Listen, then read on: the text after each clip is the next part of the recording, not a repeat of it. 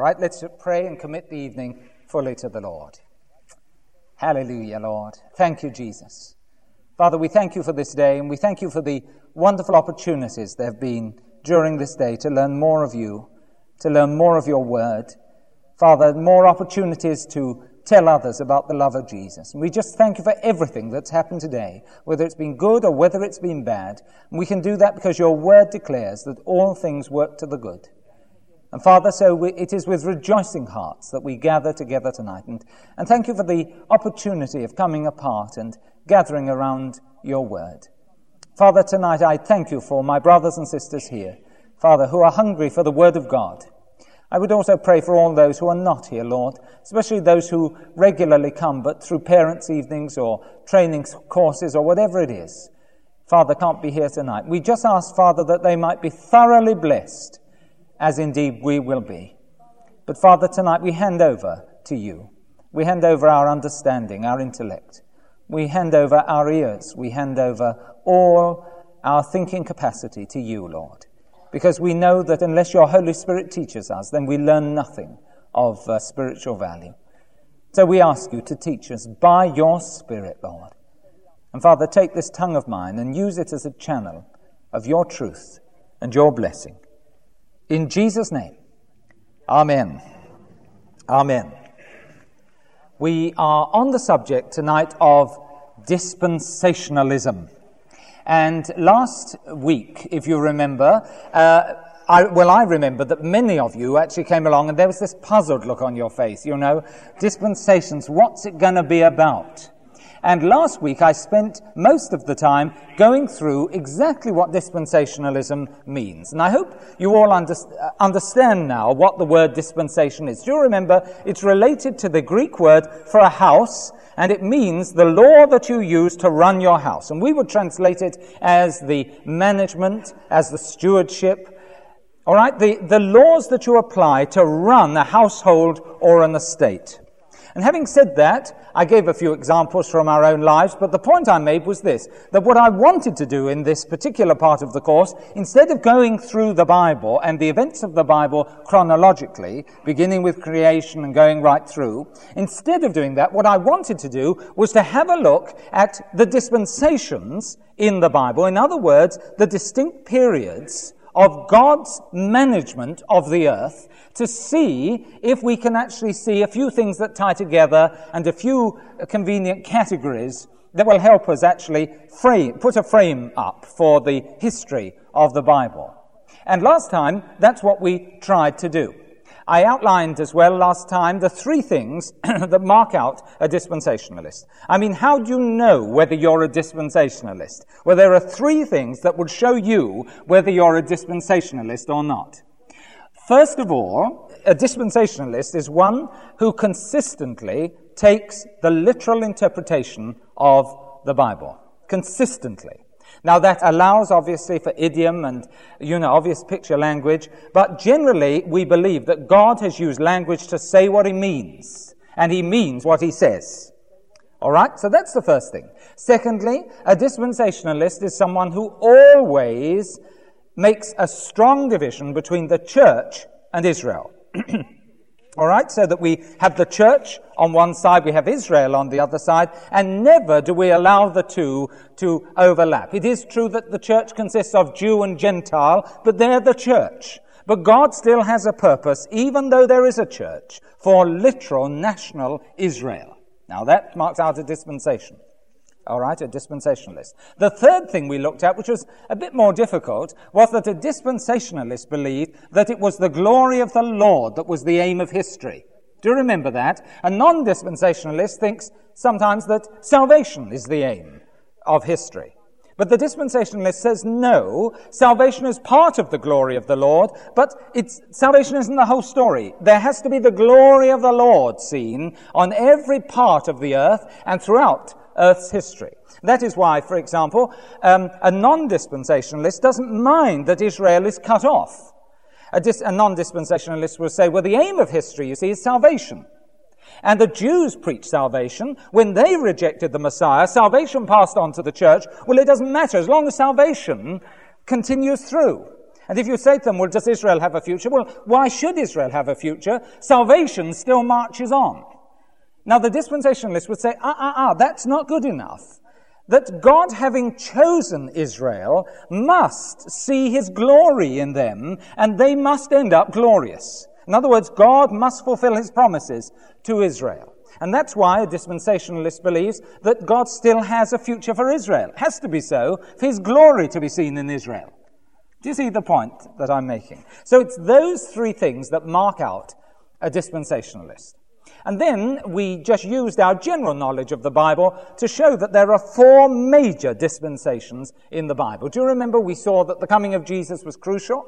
The time before Jesus' coming we called Israel. And after all, Jesus came as the Messiah to Israel, didn't he? After Jesus came and Israel had rejected, it was the church that God then established. And so we had those two basic dispensations. Obviously, Israel began with Abraham. He was the Hebrew, and it began with Abraham. So before Abraham, there had to be a different administration. And so we called that pre-Israel, right? And there were two major blocks in the Old Testament. And then we know that the day is coming when the second advent will occur. And after that, Jesus will reign personally on the earth for 1,000 years. Well, that's another administration or dispensation. And there were our four basic administrations. And I hope those of you who were here then remember the diagram I put up. Okay? Right. Having said that, now, what we have to do is to start looking at these dispensations. Oh, by the way, I also, talked about the criticism that comes towards dispensationalists. That dispensationalism is the nearest you get to a rude word in Christianity today. And people criticize dispensationalism for reasons we'll see next time. The third talk is going to be the one, and suddenly you'll say, oh, I see why they find it so unpalatable. All right? But today, before we get on to that rather juicy talk next time, today is the time we've got to look at the dispensations, and we've got to see whether we can see distinct, definable characteristics so that we can say, yes, there has been a shift in administration. By the way, one of the criticisms you'll read from non-dispensationalists is this, that the dispensational scheme splits the Bible up. It destroys the unity of the Bible. And what they say is that dispensationalists, like myself, say that everything changes in every dispensation. That is not true. And so before we look at the distinguishing features of the dispensations, I want to have a look at the unifying things, all right? Now, I've produced a duplicated sheet, and I hope you've all got a copy of the sheet in front of you. It's going to be a most unusual Bible study for me, because I'm actually going to use notes for the first time for many, many years. And the sheet actually represents the notes that I'll actually be using. And you'll notice here on the first part of this, Dispensations Part 2, I don't jump straight into the dispensational differences. First of all, I look at the unifying characteristics of all dispensations. Because there are certain things that do not change, even though God's administration changes somewhat, there are certain things that remain the same. So let's start off with the things that remain the same. And these are absolutely vital. And if ever you hear a person criticizing dispensationalists for saying everything changes, they don't know what they're talking about. By the way, this is a rather good debating technique, by the way, one that I've certainly used in my debating career, and that is this: you actually say what the opposition say, except they don't actually say what you say they say, and then you pull it apart. Now, isn't that a nice thing to do? In other words, you say, well, you see, they say such and such. In fact, they don't say that, but it's so wrong, the thing that you say they say, that everyone says, oh, those dispensationalists, aren't they awful? And this happens time and time again. Don't listen to people, right, who say they know what dispensationalists say, unless you know the truth about dispensationalism. Here are the unifying characteristics. First of all, the character of God never alters. All right? It doesn't matter which part of Earth's history you look at, forever God will remain the same. And I've done a whole series, haven't I, on the character of God. And do you remember I said he had endless attributes, but there were 10 that I pointed out: sovereignty, absolute righteousness, absolute justice, omnipresence, omnipotence, omniscience, that he's eternal, his love, He's truth or veracity, and he never changes. Those 10, you should be able to quote those like I can, by the way, having listened to that series. God never changes, so he remains the same throughout. The second thing that doesn't change in the dispensations is the condition of man. However, I had to put a little bracket in there because there is one part of human history where man was not fallen. For the rest of human history, man is fallen. And so except for the pre-fall part, the condition of man remains exactly the same. All right? By the way, some Christians today actually sort of declare that they're not fallen. I've heard Christians actually go, no, I haven't got no sin nature anymore. No, definitely not. Absolutely no old sin nature, you see. By the way, if you ever meet one of these people, just go invite them on holiday for 2 weeks with you. You'll soon see whether they're fallen or whether they are not. Better still, why did you ask their husband or their wife as to whether they've got no sin nature? You'll soon find the truth about them. The truth about man is this, that man is a sinner, that man has fallen short of the glory of God, and consistently so, and that sin emanates from man in all of his activities. That remains the same. The third one, the angelic conflict remains exactly the same. All right? Do you know we're in the middle of a major spiritual battle that is raging between the devil and God? That remains the same throughout all the dispensations of the earth. All right? In every dispensation, that's the battle. And hence you've also got a battle between demons and elect angels, between unbelievers and believers. And we're part of that battle. The fourth thing is the means of salvation. Listen, there's only one way to get saved, and it's through faith in Christ Jesus. That's the only way you can be saved. There is no other name under heaven whereby men must be saved. Jesus said, no man comes to the Father but by me. Now, that's the words of the Lord himself. Now, some people are confused on this, and they think there are different ways of being saved, you know. I've heard some people say that in Israel, the way to be saved was you kept the law. By keeping the law, you were saved. If you ever hear a person saying that, they don't know what they're talking about. Talking out of the top of their hat, as some people say, or out of the backs of their neck. That's not true at all, as we'll see in a moment. And some people say, well, earlier on, obviously they didn't know about Jesus, so they just tried their best, and God accepts it. Beloved, that can't be so. There's only one way that a person can be saved, that's through belief in Christ. That's true in every dispensation, as we'll see in just a moment. Fifth is human responsibility. Every man who's ever lived on the face of this earth will one day give an account to God as to how they've lived their life. Do you realize that? Adam, you know, when he was in the Garden of Eden, he did not have a sun lounger and put his feet up and have a bird flying in with iced lemon juice. And that was paradise. That's not the way of things. Some Christians think that's what paradise is. You just float about like a cloud all day. You don't do anything. You just shout hallelujah to one another. And, you know, you float. There will never be a time in your life, whether it's in your eternal life or in your life now, that will be true. Man's always got a task to do, and that means we're always accountable to God. We've got to give an account. You remember Adam had to till the ground, right? He was a husbandman, and he had to give an account about that. And so today, every human being has been given certain talents, and one day they've got to give an account to God as to how they've used their talents. Whatever you've got, by the way, is a gift from God. Do you realize that? If you've got a good brain up there, it's a gift from God. How are you going to use it? Right? If you're really good looking, it doesn't apply to anyone here, obviously, but I mean, if you're really good looking, then that's a gift from God, you know. It won't last for long. 100 years' time, you won't be so glamorous. God will require of you, how have you used that particular talent? If you're a popular person and have a winning way, you know, and everyone wants to be your friend, that's a gift from God. God will ask you one day, how have you used it? And to be friends with God is the best thing of all. And last of all, human destiny is the same. In every dispensation, men have either gone, when they've died, to heaven or to hell. All right, now there have been stopping off places along the way, obviously, and the way this has occurred has changed slightly, but that's their final destiny. Either they will be in the lake of fire forever and ever, or they will be in heaven face to face with the Lord forever and ever. Now, those things remain the same. All right. What we have to do is to look at the dispensations now and say, well, if those things remain the same, are there any discernible, definable, definite differences that we can see that makes us say God has changed his administration from time to time?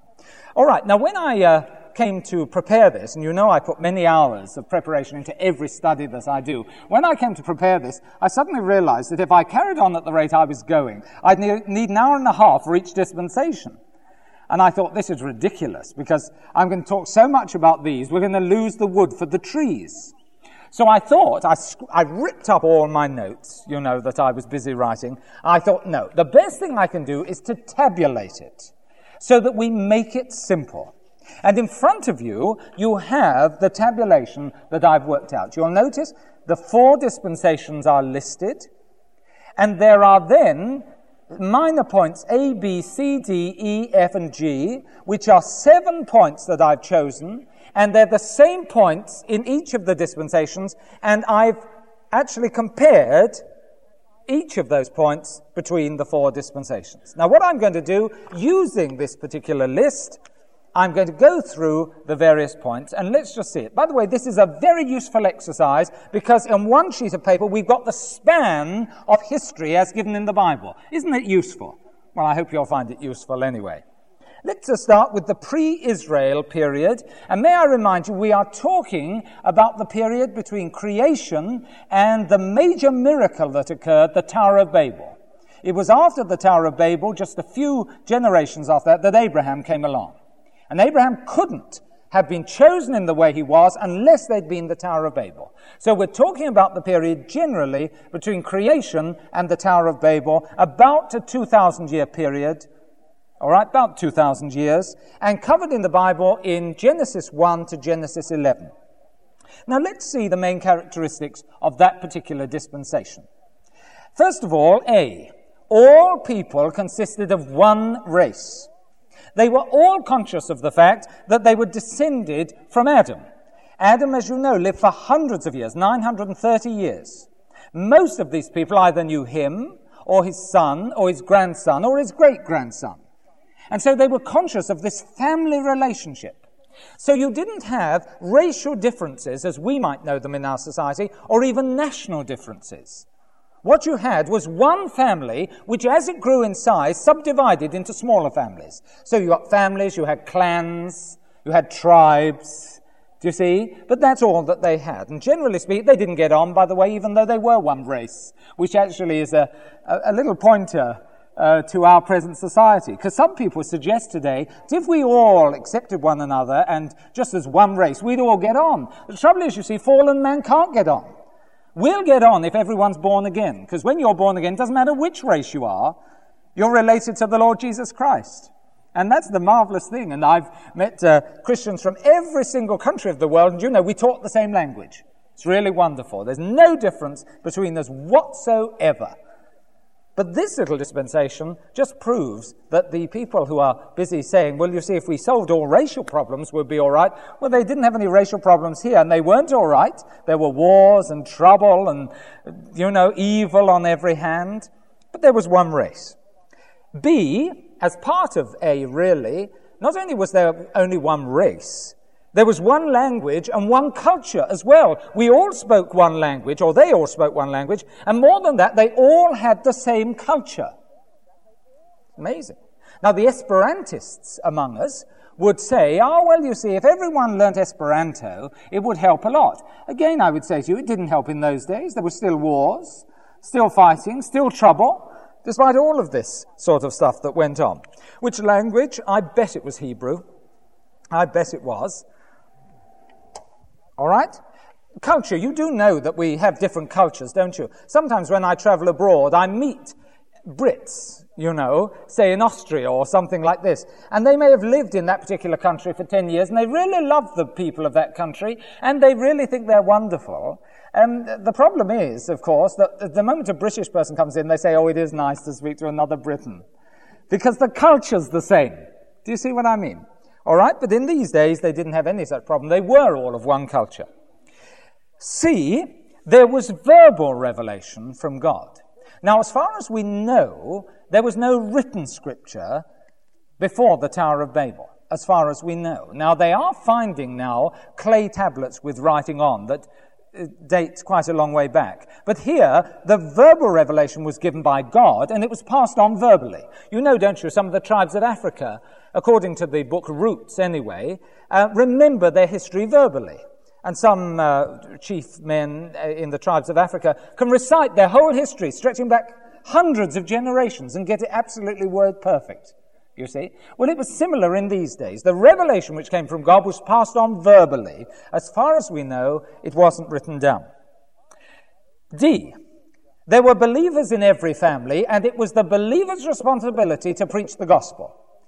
Every family had believers and unbelievers, and the believers were the ones who preached to the unbelievers. So it didn't matter who you were or where you were. If you were a believer, then you preached the gospel. All right? Easy. E, the heads of the families and clans were the priests. And if you were the firstborn, when your father died, you became the priest for the whole family. If you were head of a family, you were the priest. If you were head of a clan, you were the priest. If you were a head of a whole city, you were the high priest over all the others. It was done according to age, right? According to position in the family. Adam obviously acted as a priest. Noah acted as a priest, and our scholarship leads us to believe that was the way that they always did it. And by the way, that's called the priesthood according to Melchizedek. For Melchizedek, you see, was king of Salem, and as a result, he was the high priest. The fact that he was king made him the high priest, and that's priesthood after Melchizedek. And there's a little thing, you see. We'll see Melchizedek a little later on. Next, now notice this, salvation by faith in Christ. Now hold on a minute. If you notice, number 4 of the unifying characteristics of all dispensations is the means of salvation by faith in Christ. Why is it then that I put it also in the distinct characteristics of each dispensation? Now, I've done that, first of all, to remind you that there is only salvation in Christ, there is salvation in none other, but also to show you that Christ was revealed in a different way in each dispensation.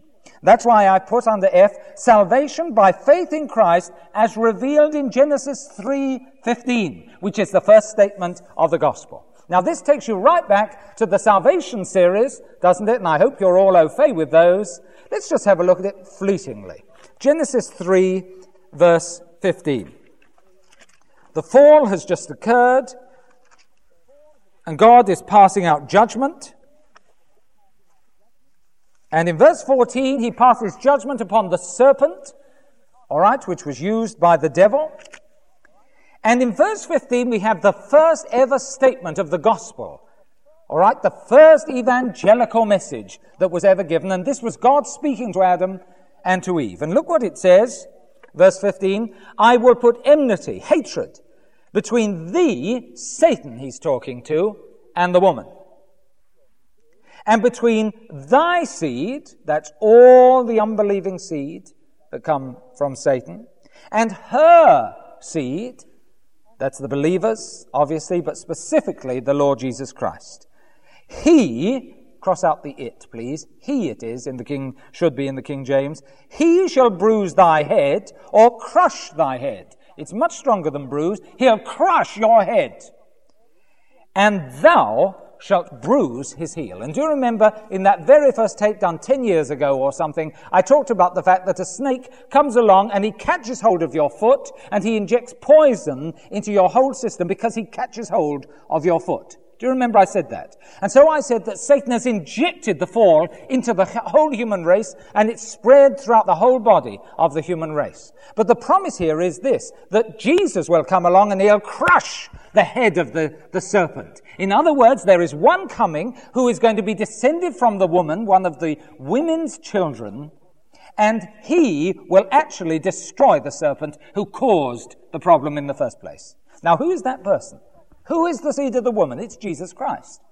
And you see, in this period of time, all you had to do was believe in the seed of the woman, and you were born again. Those that call upon the name of the Lord shall be saved. That's how they did it. You see also in verse 20, this is why Eve is called Eve. Verse 20, and Adam called his wife's name Eve, living, because she was the mother of all living. And the point is this: Adam had spread death through the fall. Eve was going to spread life. Praise God. Through Eve would eventually come the answer to the problem of death, which had been produced through Adam's fall. All right, so that's what we've got here. And so F, salvation by faith in Christ as revealed in Genesis 3:15. And this was the revelation of salvation. All they had to do was believe in the seed of the woman and they would be saved. But it's Jesus Christ all the same. The next one, G, is this. It says worship anywhere. And in this particular dispensation, if a person wanted to worship, all they had to do was to build an altar and they would start worshiping God. It didn't matter where the altar was, they would just start building and they could worship God wherever they went. Now, these are very distinct characteristics. Fine. All right, there's the first dispensation. Now, all we have to do is go on to the next one and you'll begin to see the changes, the shifts that occur as far as God's administration is concerned. And so we come to the second of the dispensations, the Israel period.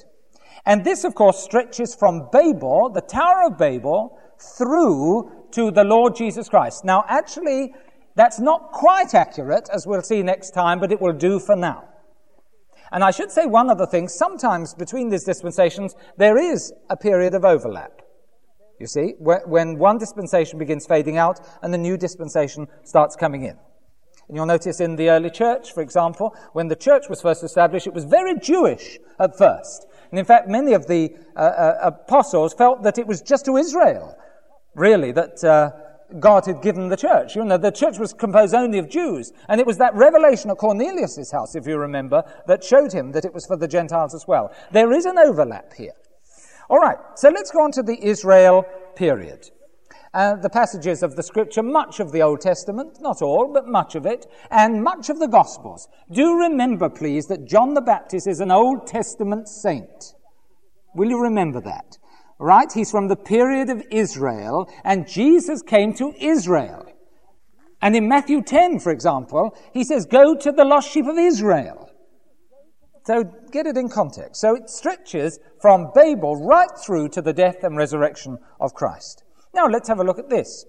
In this period, first of all, the peoples are separated into nations. All right? 3 basic groups of nations named after Noah's sons. The Hamitic tribes, the Shemitic tribes, or Semitic tribes, and the Japhetic tribes. And today, that's the division that anthropologists use. And every tribe of the earth can be put into one of those particular categories. But notice, it's entirely different from in the pre-Israel period, where they were all one race. It's not true anymore. Oh, I'd love to have been at the Tower of Babel. It must have been so amusing to have watched it. Right? All these people of one language, one culture, one race, they're all working away, and believe you me, the thing's being built fast. And all of a sudden they turn to their neighbour and say, pass me the spanner, or whatever it was, and it sounds like nothing on earth. And the chap says, what are you talking like that for? And suddenly there's been a change, and the chap says, what are you talking like that for? And soon everyone's saying, why are they talking like that? And soon you find someone who can talk like you. You say, everyone's gone mad except for us.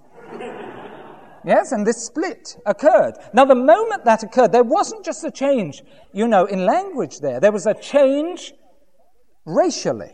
They actually took on a different culture. They became of a recognizable race at that particular point.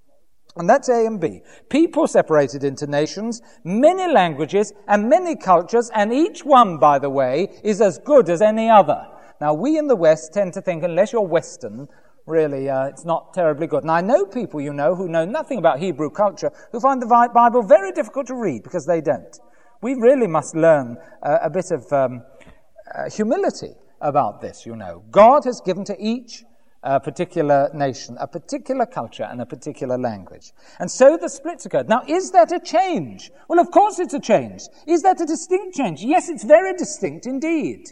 That's what we mean by dispensation. There's been a shift at this particular point.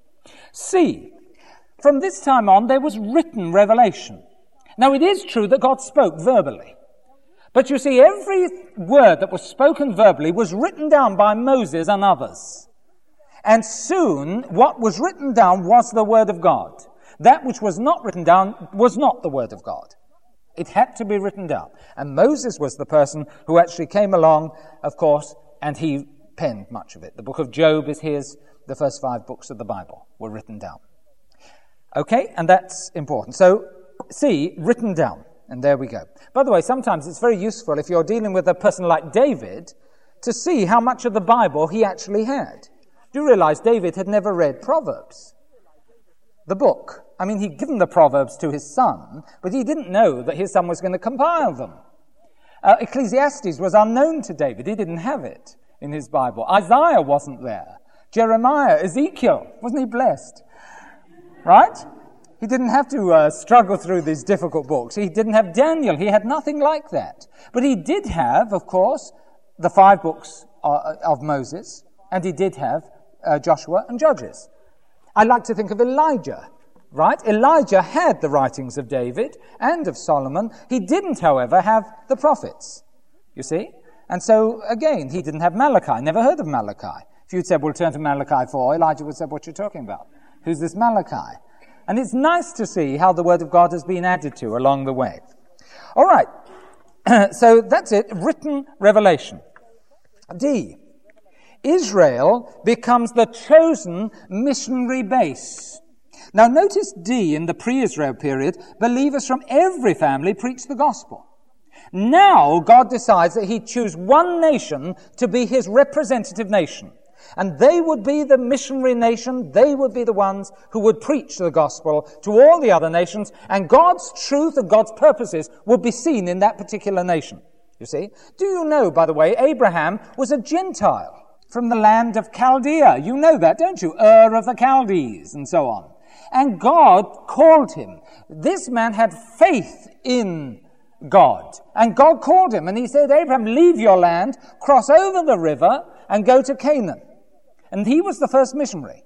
Because normally, you see, up to that time, they'd all preached in their own communities. Now Abraham was being called out of his community to go elsewhere to preach the gospel. This was a change. The word Hebrew actually means one who crosses the river. That was him. The moment he crossed the river, he became a Hebrew. And that's where the Hebrews actually came from this man, Abraham. That's a shift, you see, in the overall plan. Okay. So there you've got it. He was told to go to Canaan. It was in this missionary nation that God would invest all of his glory for that time. And let's have a look at that in Romans chapter 9. Romans chapter 9, a statement written by Paul as absolute truth. And so it is. Romans 9, 3, 4, and 5. For I could wish that myself were accursed from Christ for my brethren, my kinsmen according to the flesh, who are Israelites, to whom pertaineth the adoption, the glory, the covenants, and the giving of the law, and the service of God and the promises, whose are the fathers, and of whom, as concerning the flesh, Christ came, who is over all, God bless forever. Amen. And that's a statement of what God actually gave to the Jews. And the Jewish nation was there to preach the gospel to all the rest of the world. That's what they were there for. And the world was to look at Israel and was to say, that is how God treats a nation who will follow his ways. And that was the perfect plan of God. Now, is this different? There's a shift here. Israel was not chosen before this time. Now they are chosen. All right, and as part of that, Israel was designed to be a whole nation of priests. God wanted every one of them to be priests. Where do we read that? That's Exodus 19. If you go to Exodus 19, let's read this very, very familiar passage indeed. Exodus 19. And verse 3, Exodus 19:3. And Moses went up unto God, and the Lord called unto him out of the mountain, saying, Thus shalt thou say to the house of Jacob, and tell the children of Israel, Ye have seen what I did unto the Egyptians, how I bare you on eagle's wings, and brought you unto myself. Now therefore, if you will obey my voice indeed, and keep my covenant, then ye, the nation of Israel, shall be a peculiar treasure unto me above all peoples. You'll be the top nation. For all the earth is mine, ye shall be unto me a kingdom of priests and a holy nation. A whole kingdom of priests.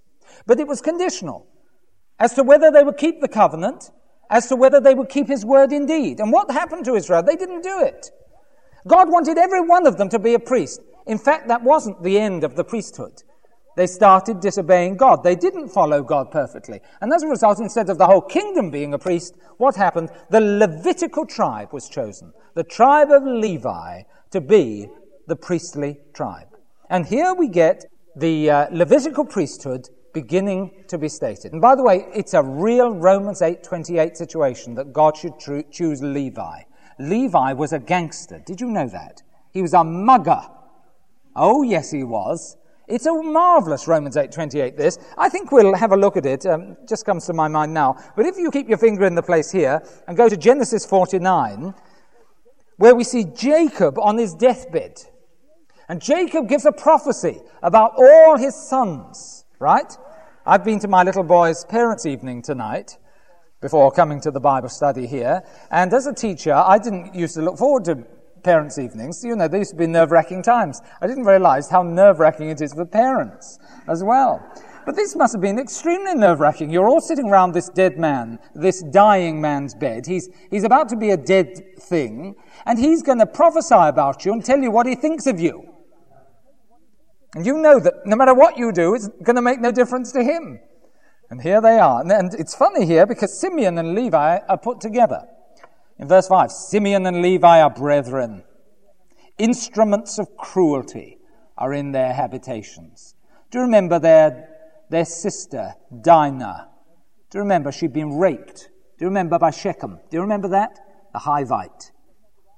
And Shechem wants to marry her. You know, it's all given, isn't it, in Genesis? You know the full history. And they come along and they say, well, we'll consider it. The trouble is you're not circumcised, you know. And we can't really marry her off to a circumcised person. And so the whole tribe circumcised, the whole household circumcises themselves. And while they're still sore, Simeon and Levi come in, they murdered the whole lot. And they killed all their cattle and all their sheep as well. And that's what Jacob is referring to here. Why? That lot, they're gangsters, he said. Wow, what a pair. Instruments of cruelty are in their habitations. O my soul, he says, come not thou into their secret. Unto their assembly mine honour be not thou united. For in their anger they slew a man, and in their self-will, the King James says, they digged down a wall. Except in the Hebrew it says they hamstrung oxen. That was a cruel thing to do. It means they put a knife in the legs of oxen and they cut their muscles through so that the oxen were helpless and they lay there unable to get up. Really cruel, and eventually they died, of course, of hunger and thirst. Really cruel. That's Levi and Simeon. And then comes the cursing upon them, 7. Cursed be their anger, for it was fierce, and their wrath, for it was cruel. I will divide them in Jacob and scatter them in Israel. Ha! There we are. They're going to be scattered in Israel. But the thing we know about Levi is he repented. And because he repented, guess what? He got scattered in Israel, all right, but as the priestly tribe. Wasn't that Romans 8:28?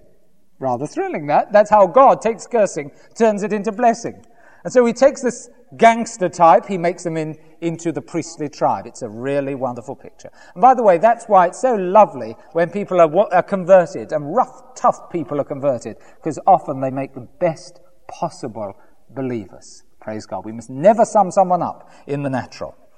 All right, well, that's a bit of history. And so, instead of the whole nation being priests, it was the Levitical priesthood. And that meant that if you were a physical relation of Levi, you could be a priest. If you weren't, you couldn't. Easy as that. Fine. And there you go. Oh, by the way, there is a lovely, poignant moment where the old dispensation meets the new dispensation. Right? And perhaps once you understand dispensationalism like this, you'll understand these poignant things that are revealed in the Bible. If you just go to Genesis 14, we have a wonderful meeting. Genesis 14, here Abraham has defeated the alliance, that was causing a lot of havoc in the area where he was living. And he spoils them. It's an utter defeat for the alliance opposite him. And in verse 18, he's just returning from the battle when he meets the strange man Melchizedek. And look at this. And Melchizedek, king of Salem, brought forth bread and wine, and he was the priest of the Most High God. Because in that dispensation, the king was the priest, the high priest.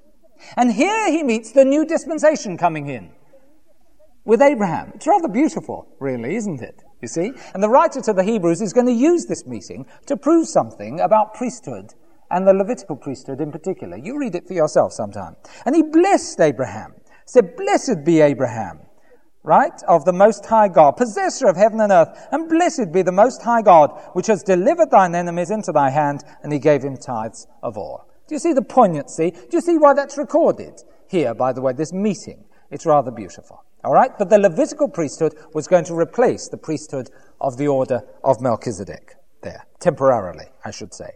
F, in the Israel period, salvation by faith in Christ. All right, now that's exactly the same as F above, except that the revelation is more complete, and we have a few more details. And that's why I put in F, as revealed in the tabernacle, the sacrifices, and the feasts. Now let's get this clear about the law. The law was not given to man to save man.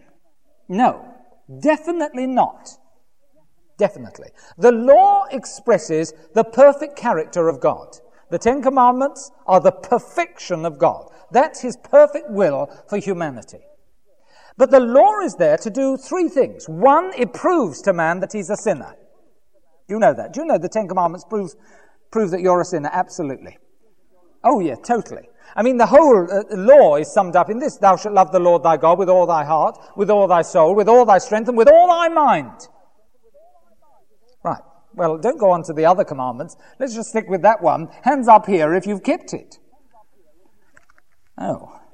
Well. And yet some people are busy trying to keep the law, to get saved. You're defeated before you begin with the law. It's there to prove you're a sinner. Totally. And by the way, if you were doing that today, hands up if you've done that today. Well, I'm shocked. No, I'm not shocked at all. It's, of course, that the fall, is really potent within us. Okay, but it's not only that we don't do it today. Do you know, if there's ever been a day that you haven't done it, you've broken the law. And James says, if you've broken one part, you've broken it all. And so faced with God's law, you suddenly say, well, what's the hope for me? There is no hope. And the law, it is, reveals sin.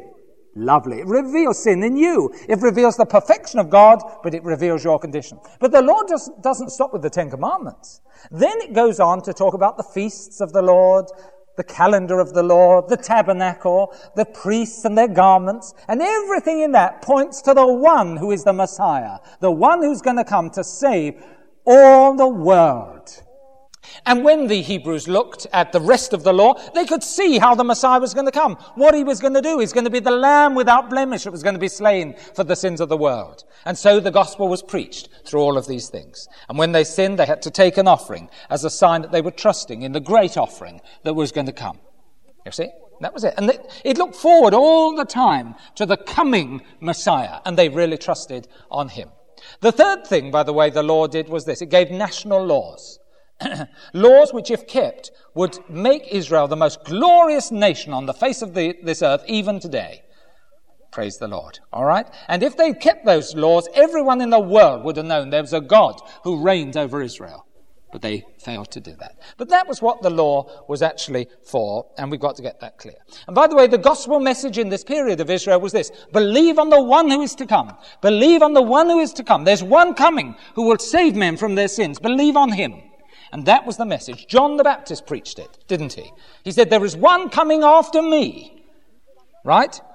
And he says, I'm not even worthy to be compared with this one. But he is the one who will do it. Acts 19 verse 4 confirms that. This is what Paul says about John's ministry. Acts 19 verse 4, then said Paul, John verily baptized with the baptism of repentance, saying unto the people that they should believe on him which shall come after him, that is, on Jesus Christ. And that was the message of salvation given in the period of Israel. But it's still belief in Christ that counts. Do you see how simple this all is? All right? The next one then, G, worship at the tabernacle or temple only. You couldn't worship anywhere. You had to go to the place where God had put his presence. And when you went there you could worship, you see. This is why, by the way, when the kingdom split between the north and the south, King Jeroboam, king of the north, was very worried about the worship center at Jerusalem. And he said this, if I let my people go down to Jerusalem as they've got to do, we're going to be in trouble. So he built a new place of worship. Do you remember that? At Bethel, on the border. And he built one up north. And he said to his folk, look, you don't have to go to Jerusalem anymore, where you could be brainwashed. Go to the new centers. You see, it was not legitimate, needless to say. But you could only worship at the tabernacle or temple. Now, when you compare A and B here, right, the pre-Israel period with Israel, is there a distinct shift? Well, of course there is. This isn't fiddling it. This isn't pushing it. That is the way that it is. All right, next. C, the church period. And you remember the Jews rejected Christ, their Messiah, and so God established the church. The church was not known in the Old Testament. Now, we can prove that through many scriptures. If you go to Matthew, for example, Matthew chapter 16,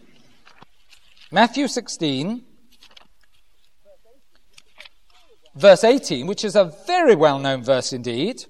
Matthew 16:18.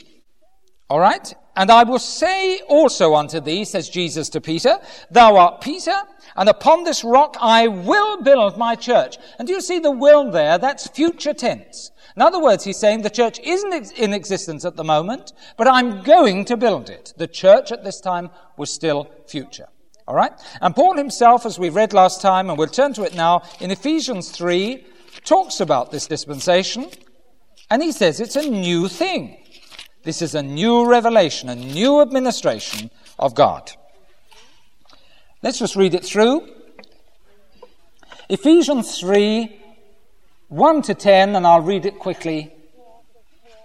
For this cause, says Paul, I, Paul, the prisoner of Jesus Christ for you Gentiles, if you've heard of the dispensation of the grace of God, which is given me to youward, how that by revelation he made known unto me the mystery, as I wrote afore in few words, whereby when you read you may understand my knowledge in the mystery of Christ, which in other ages was not made known unto the sons of men, as it is now revealed unto his holy apostles and prophets by the Spirit, that the Gentiles should be fellow heirs. This is brand new. Israel knew nothing about this.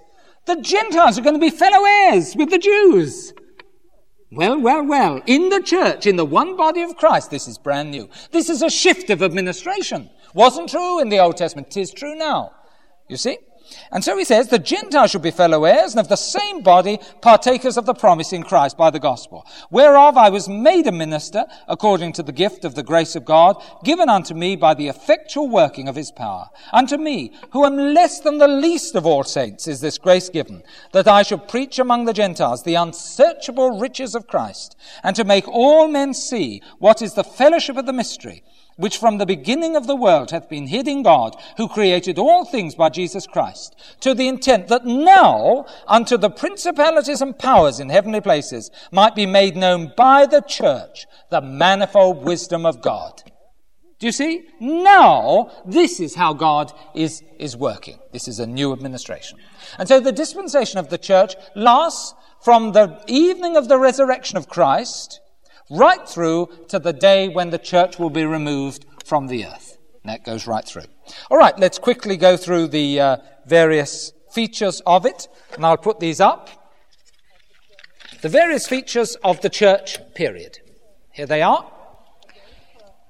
Well, again, for uniformity, I put the first 2 points in. A, the peoples are still separated into nations.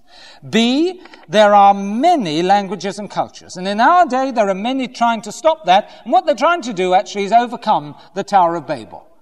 Right? We've got to understand that all internationalism is trying to overcome the Tower of Babel. And that perhaps might influence your thinking about the UN and other things like that, which are not Christian in any way. All right? Praise God, by the way, for the differences in culture and nations that we've got. What a wealth it gives to us. It's a great source of wealth, if only we would use it aright. C, there's written revelation in this day. Now, in the early church, Paul and the apostles received the word of God, but they wrote it down. And that's what we've seen earlier in this course, the canon of Scriptures written. And by the way, next course we will have a tape called God's Word or Mine, in which we'll have a look at prophecy. And one of the points I'll be making there is this, that no prophecy is of higher authority than the written word of God. All prophecy has to be tested by this written word. Okay? So it's by written revelation in this particular era. D, the church now becomes God's missionary base.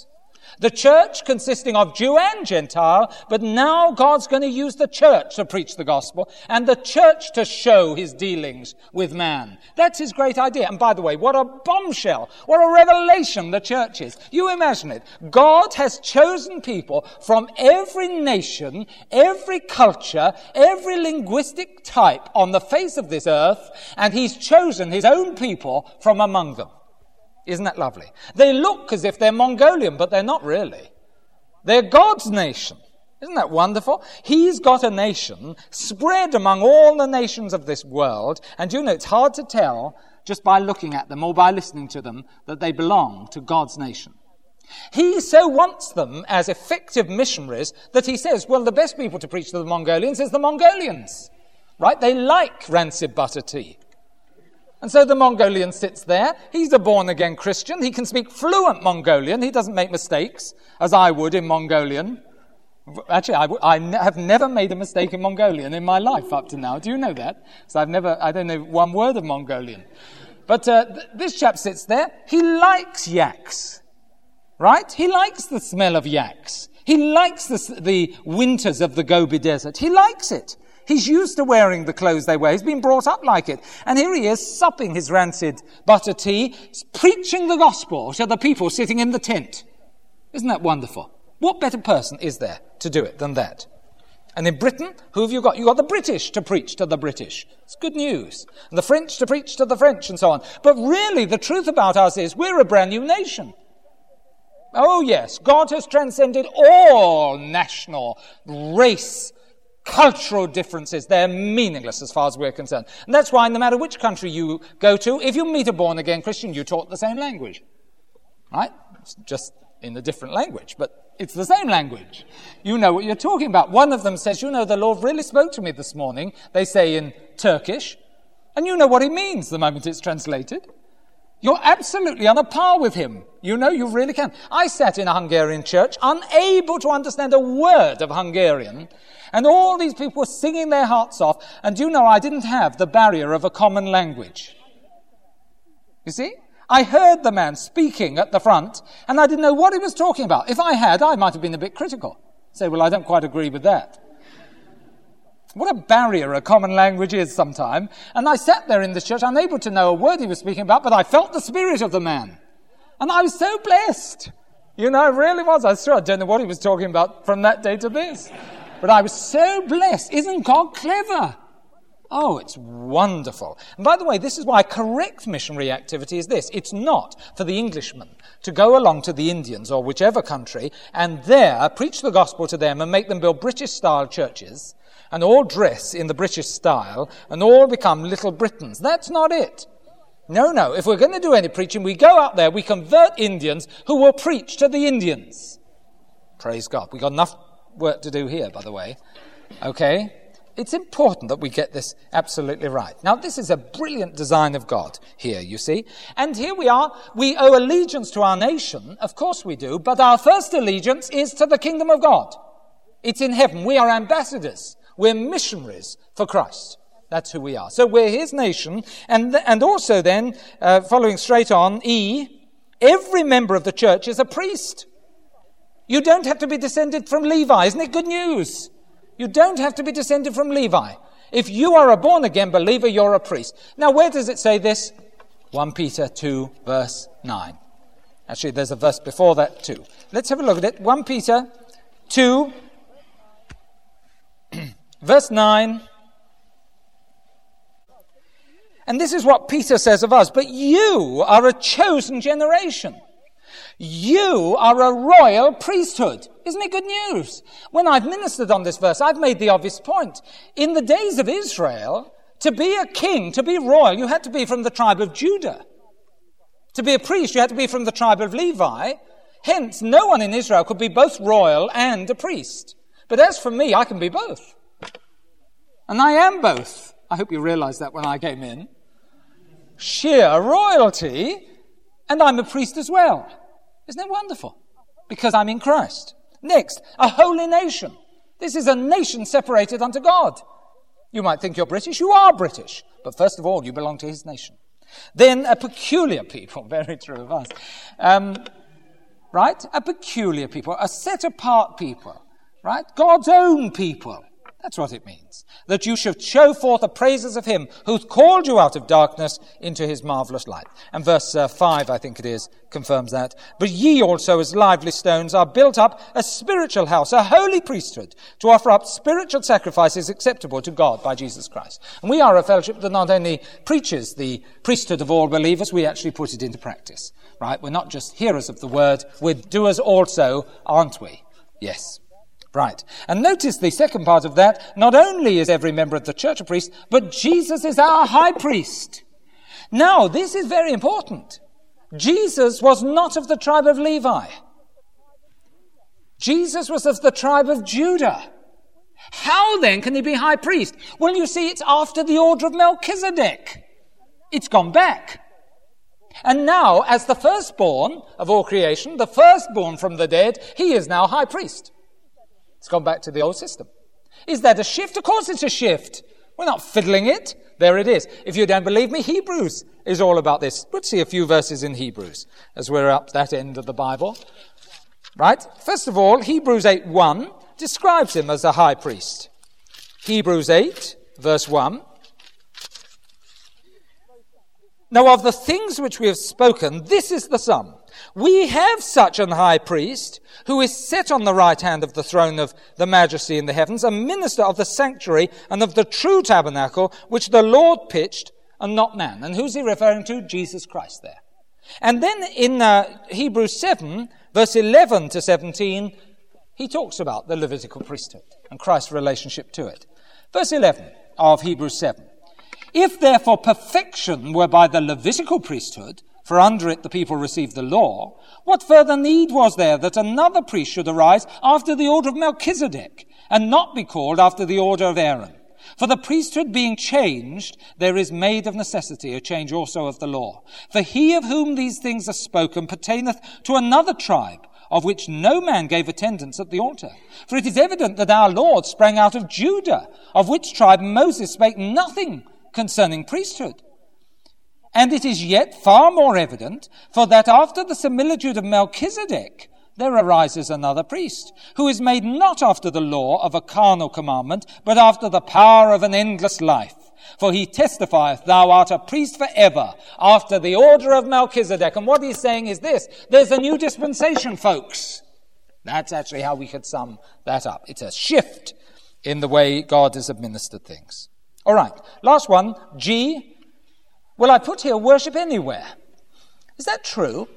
Well, not really. You see, the interesting thing is, again, we can only worship in the temple. But as the temple is our body, that means we can worship anywhere. So the answer is here, well, you can worship only in the temple, and that means anywhere. So you can worship anywhere. Where does it say we are the temple of the Holy Ghost? You know it as well as I do. 1 Corinthians chapter 6, verse 19. Know ye not that your body is the temple of the Holy Ghost? When I come on to the healthy body, we'll be talking about what that phrase means. No need to turn to that now. All right, I think that's clear that this is a new administration, isn't it? I think it is. All right, the last one, the period of Christ's reign. For the day is coming when Jesus Christ will return, second advent. And when he returns, he will reign in Jerusalem. And a new administration begins. All right? There it is. Lasts 1,000 years. It's dealt with in Revelation chapter 20 and many Old Testament passages. Fine. I hope you remember the tapes I've done on prophecy in which I describe this. It begins with believers only. All the unbelievers are removed, and it begins with believers only. Let's have a look at it again. A, still many nations. Even in the kingdom of God, there's still national groupings. Notice that. Do you see that? Praise God, internationalism isn't going to work. Good news. B, many languages and cultures. Oh, well. Esperanto isn't going to catch on after all. Well. C, there's written and verbal revelation. Why? Written revelation, because this Bible is still around. Do you know that? That in the millennium we're going to have Bible studies still, folks. The Word of God lives and abides. Hallelujah. It's here forever, the Word of God is. But there's also verbal revelation, for Jesus will be seated in Jerusalem, and every word he speaks is, of course, the canon of Scripture. Isn't that wonderful? All right, so there it is. And the knowledge of the Lord, of course, will cover the earth as the waters cover the sea. No problem.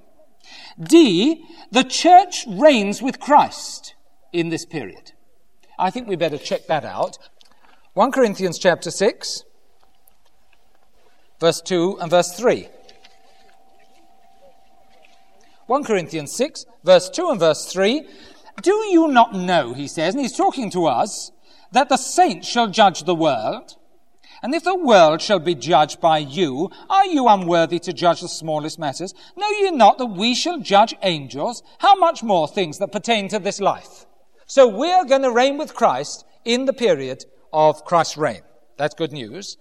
And then the second part of D, Israel is restored as chief among the nations. Do you see that? The church and Israel are still separate. We keep it absolutely. Israel's chief among the nations. It's the head and not the tail. It's now had all the promises and covenants fulfilled to it, and it's still here. Good news. All right? Okay, now that's that. I think that's clear. E, Israel is the priestly nation. And this time they're a nation of priests, but the Levitical priesthood is still functioning as well. Why is it necessary to have priests, by the way, if you begin with believers only? Well, the believers are going to have children in that day. And in the millennium, there will be children born to the believers, and they'll need saving, these children. And so the gospel has still got to be preached even to them. But Levi is going to be restored. I think it's worth our while checking that out. Malachi chapter 3, first of all. Malachi and chapter 3,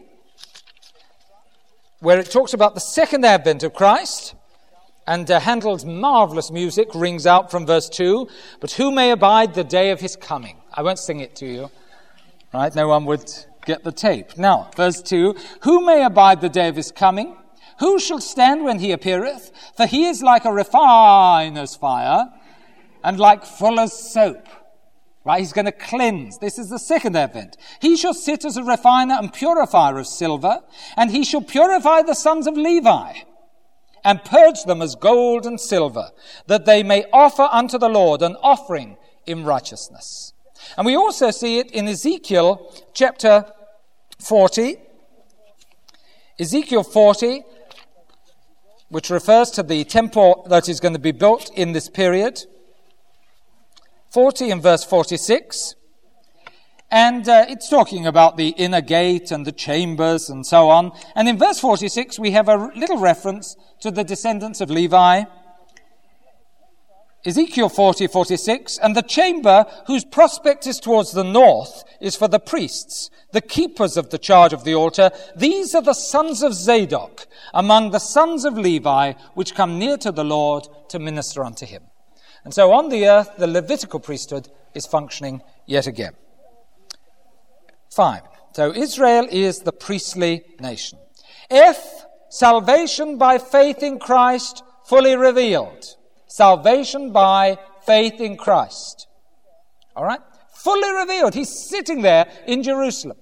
I think I missed F, didn't I, in the church period? Again, it's the same. We know the historical facts of the death and resurrection of Jesus Christ. There's no problem. And they know as we know. And last of all, then, G, there is worship where? In Jerusalem. And Jesus sits enthroned in Jerusalem, and those who worship have to go up to Jerusalem to worship him there. And if they don't go, by the way, they receive judgment from God. And we'll just see one verse on that, Zechariah 14. And I hope you'll remember this from the prophecy tapes. Zechariah 14, verse 16.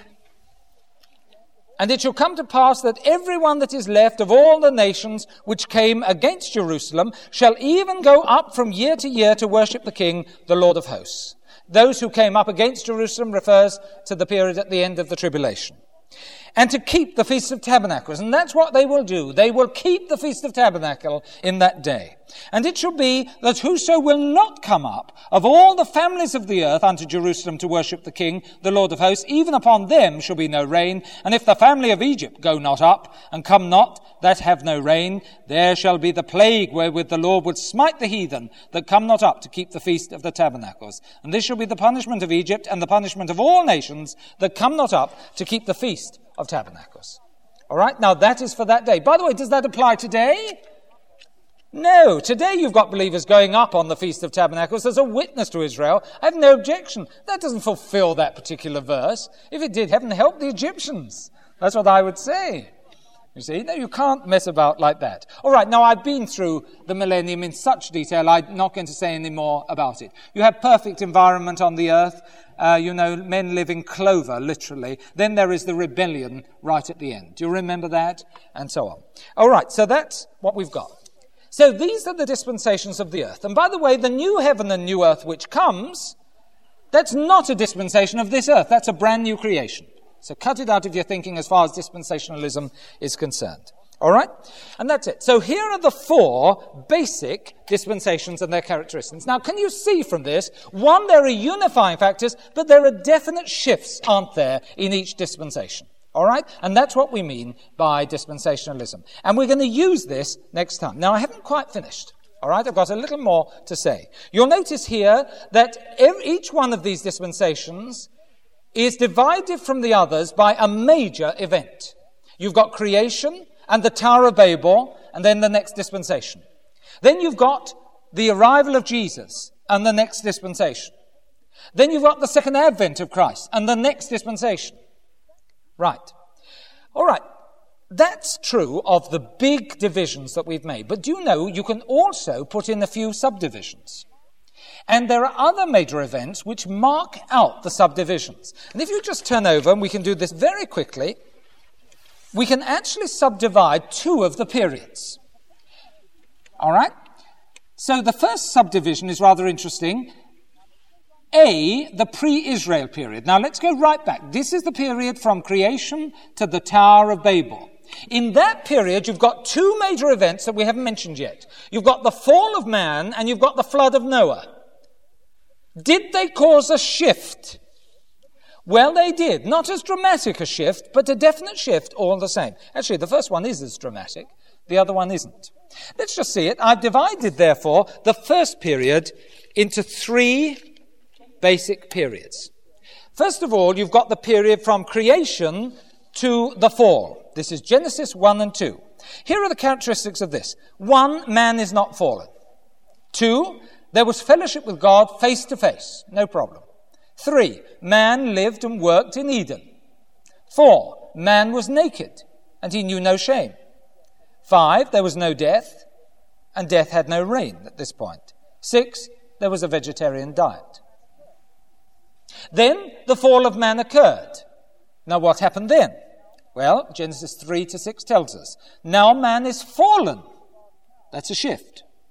Fellowship with God now, not face to face, but through grace. You remember it was God who said, Adam, where art thou? He made the first step. And through sacrifice. Okay? And God, if you remember, was the one who actually took off the fig leaves that they'd used to cover themselves, and he killed animals. He clothed them with skins. Do you remember this? And that was God's grace and sacrifice. Man was thrown out of Eden. He was forbidden to go to Eden. And it was in that throwing out that man learnt that sin would be judged. It was a very clear statement of the judgment of sin and the unacceptability of sin. Go back to Genesis chapter 3. Let's have a look at this. Genesis chapter 3 again. They covered themselves with fig leaves, but there's no blood in fig leaves. So Jesus took these innocent animals. All right, the Lord took the innocent animals. They'd never done anything wrong, and he slit their throats. And using their skins, he made clothes for Adam and Eve. All right? Verse 21, unto Adam also and to his wife did the Lord God make coats of skins and clothe them. And verse 22, and the Lord God said, behold, the man is become as one of us, to know good and evil. And now lest he put forth his hand, and take also of the tree of life, and eat and live forever. Therefore the Lord God sent him forth from the Garden of Eden, to till the ground from whence he was taken. So he drove out the man, and he placed at the east of the Garden of Eden cherubim, and a flaming sword, which turned every way, to keep the way of the tree of life. This was a real angel, and a real flaming sword. And by the way, until Noah's flood, you could take your children to the entrance of Eden and you could see the angel and the flaming sword. And undoubtedly they did. I would certainly have taken my family to see it. And they would have said, that's where man was designed to live. It's paradise in there. But we're now excluded because of Adam's sin. And that angel and that flaming sword show us, a flaming sword, God's judgment upon sin. And they would warn their children about sin from this thing. This is a historical thing. I mean, you could have taken a picnic, had a picnic by the side of it to good look at it. That's how real it was. It's not just a picture here. It's absolutely literal, consistently literal. Do you see the point that we're making? All right? Next, man was clothed. We wear clothes. You know, we're the only part of God's creation that wears clothes. Do you know that? Man. Isn't that funny? No animal wears clothes. No plant wears clothes. Only man wears clothes. Why? Because man is fallen. That's why. And the fact that you wear clothes is a sign of your fall. That is the fallacy behind nudism, or what they call it naturism. Naturism is acting as if man is not fallen. And they sear their consciences. You know, most of us feel ashamed, right, of nakedness. Most of us. And that's inbuilt in you. And it's a sign that you are a fallen being. All right? So man is now clothed. The reign of death begins. There's still a vegetarian diet. Then you come on to the next period, which is after the flood. For the evil of man gets so bad that the flood comes and is sent by God. And so after the flood, there is a shift again. Let's have a look at that. This is the post-flood period. Again, I've written it out the same way. Man is fallen. That's the same. Fellowship with God only through grace and sacrifice. That's the same. Eden is now swept away in Noah's flood. It doesn't exist anymore. No point in looking for it. Right? It's been swept away by the flood waters. Man is clothed. The reign of death intensifies. For after the flood, the climate deteriorated greatly. You know that, don't you? And after the flood, right? After the flood, the age of man begins to decline. Do you remember it declines exponentially, the exact way you would expect it to decline because of build-up of cosmic radiation. And that happens after the flood. And that's the reign of death coming in. And by the way, capital punishment is introduced at this particular point. I think we'll turn to that now. Genesis 9, verse 5. Up to this time, there was no capital punishment. From this time on, capital punishment has been sanctioned by God. And in verse 5, you've got it. Genesis 9, verse 5, this is the word of God.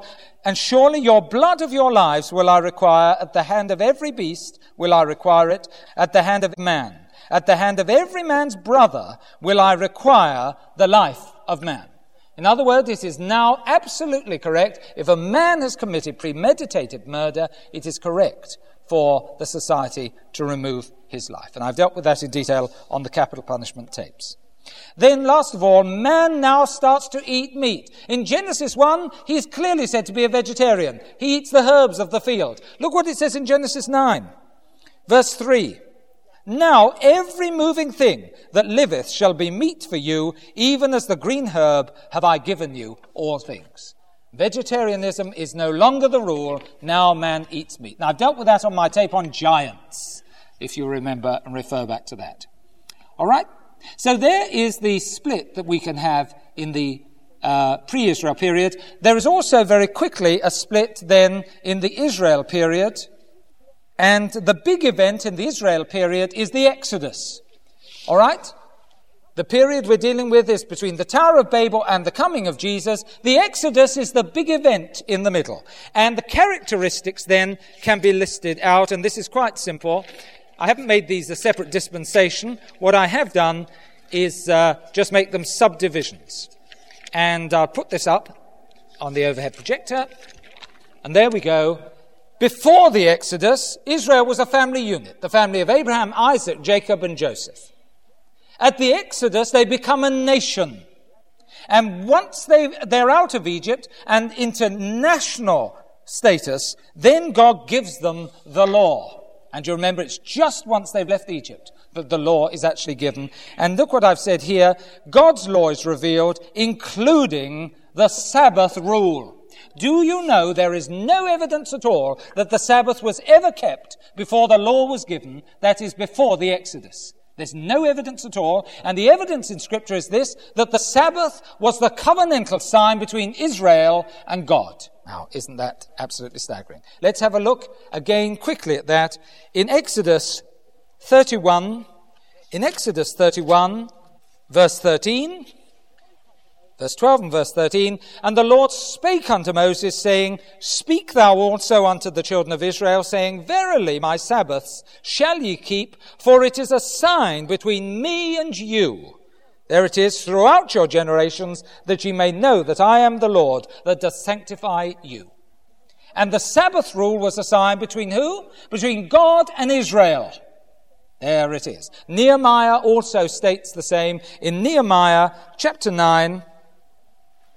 Nehemiah chapter 9, just find Nehemiah chapter 9, this is what he says in verse 13 and 14.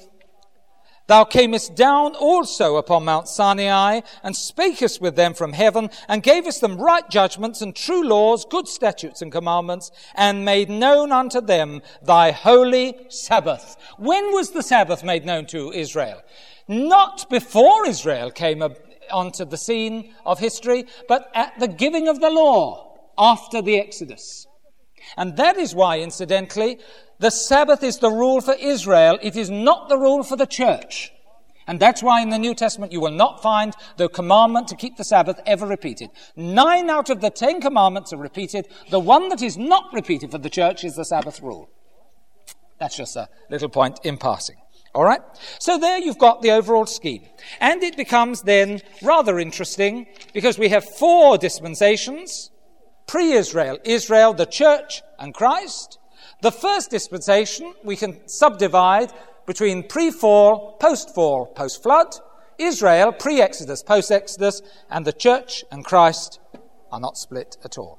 That gives us 7 overall periods. And you'll notice every period is separated by a major event. The creation, the fall, the flood, Babel, the Exodus, the first advent, and then the second advent comes before the reign of Christ. Well, so far so good. So where's the problem? Why is it that dispensationalism is criticized so heavily? Well, you see, have you noticed I've missed mention of a little something? You see, before the second advent of Jesus Christ, we know from Matthew 24 there is a period of tribulation. Now the question is, where does the tribulation fit into all this? Is it a separate dispensation? Is it part of the church dispensation? Where does it fit in? Well, that is the question we've got to turn our attention to next time.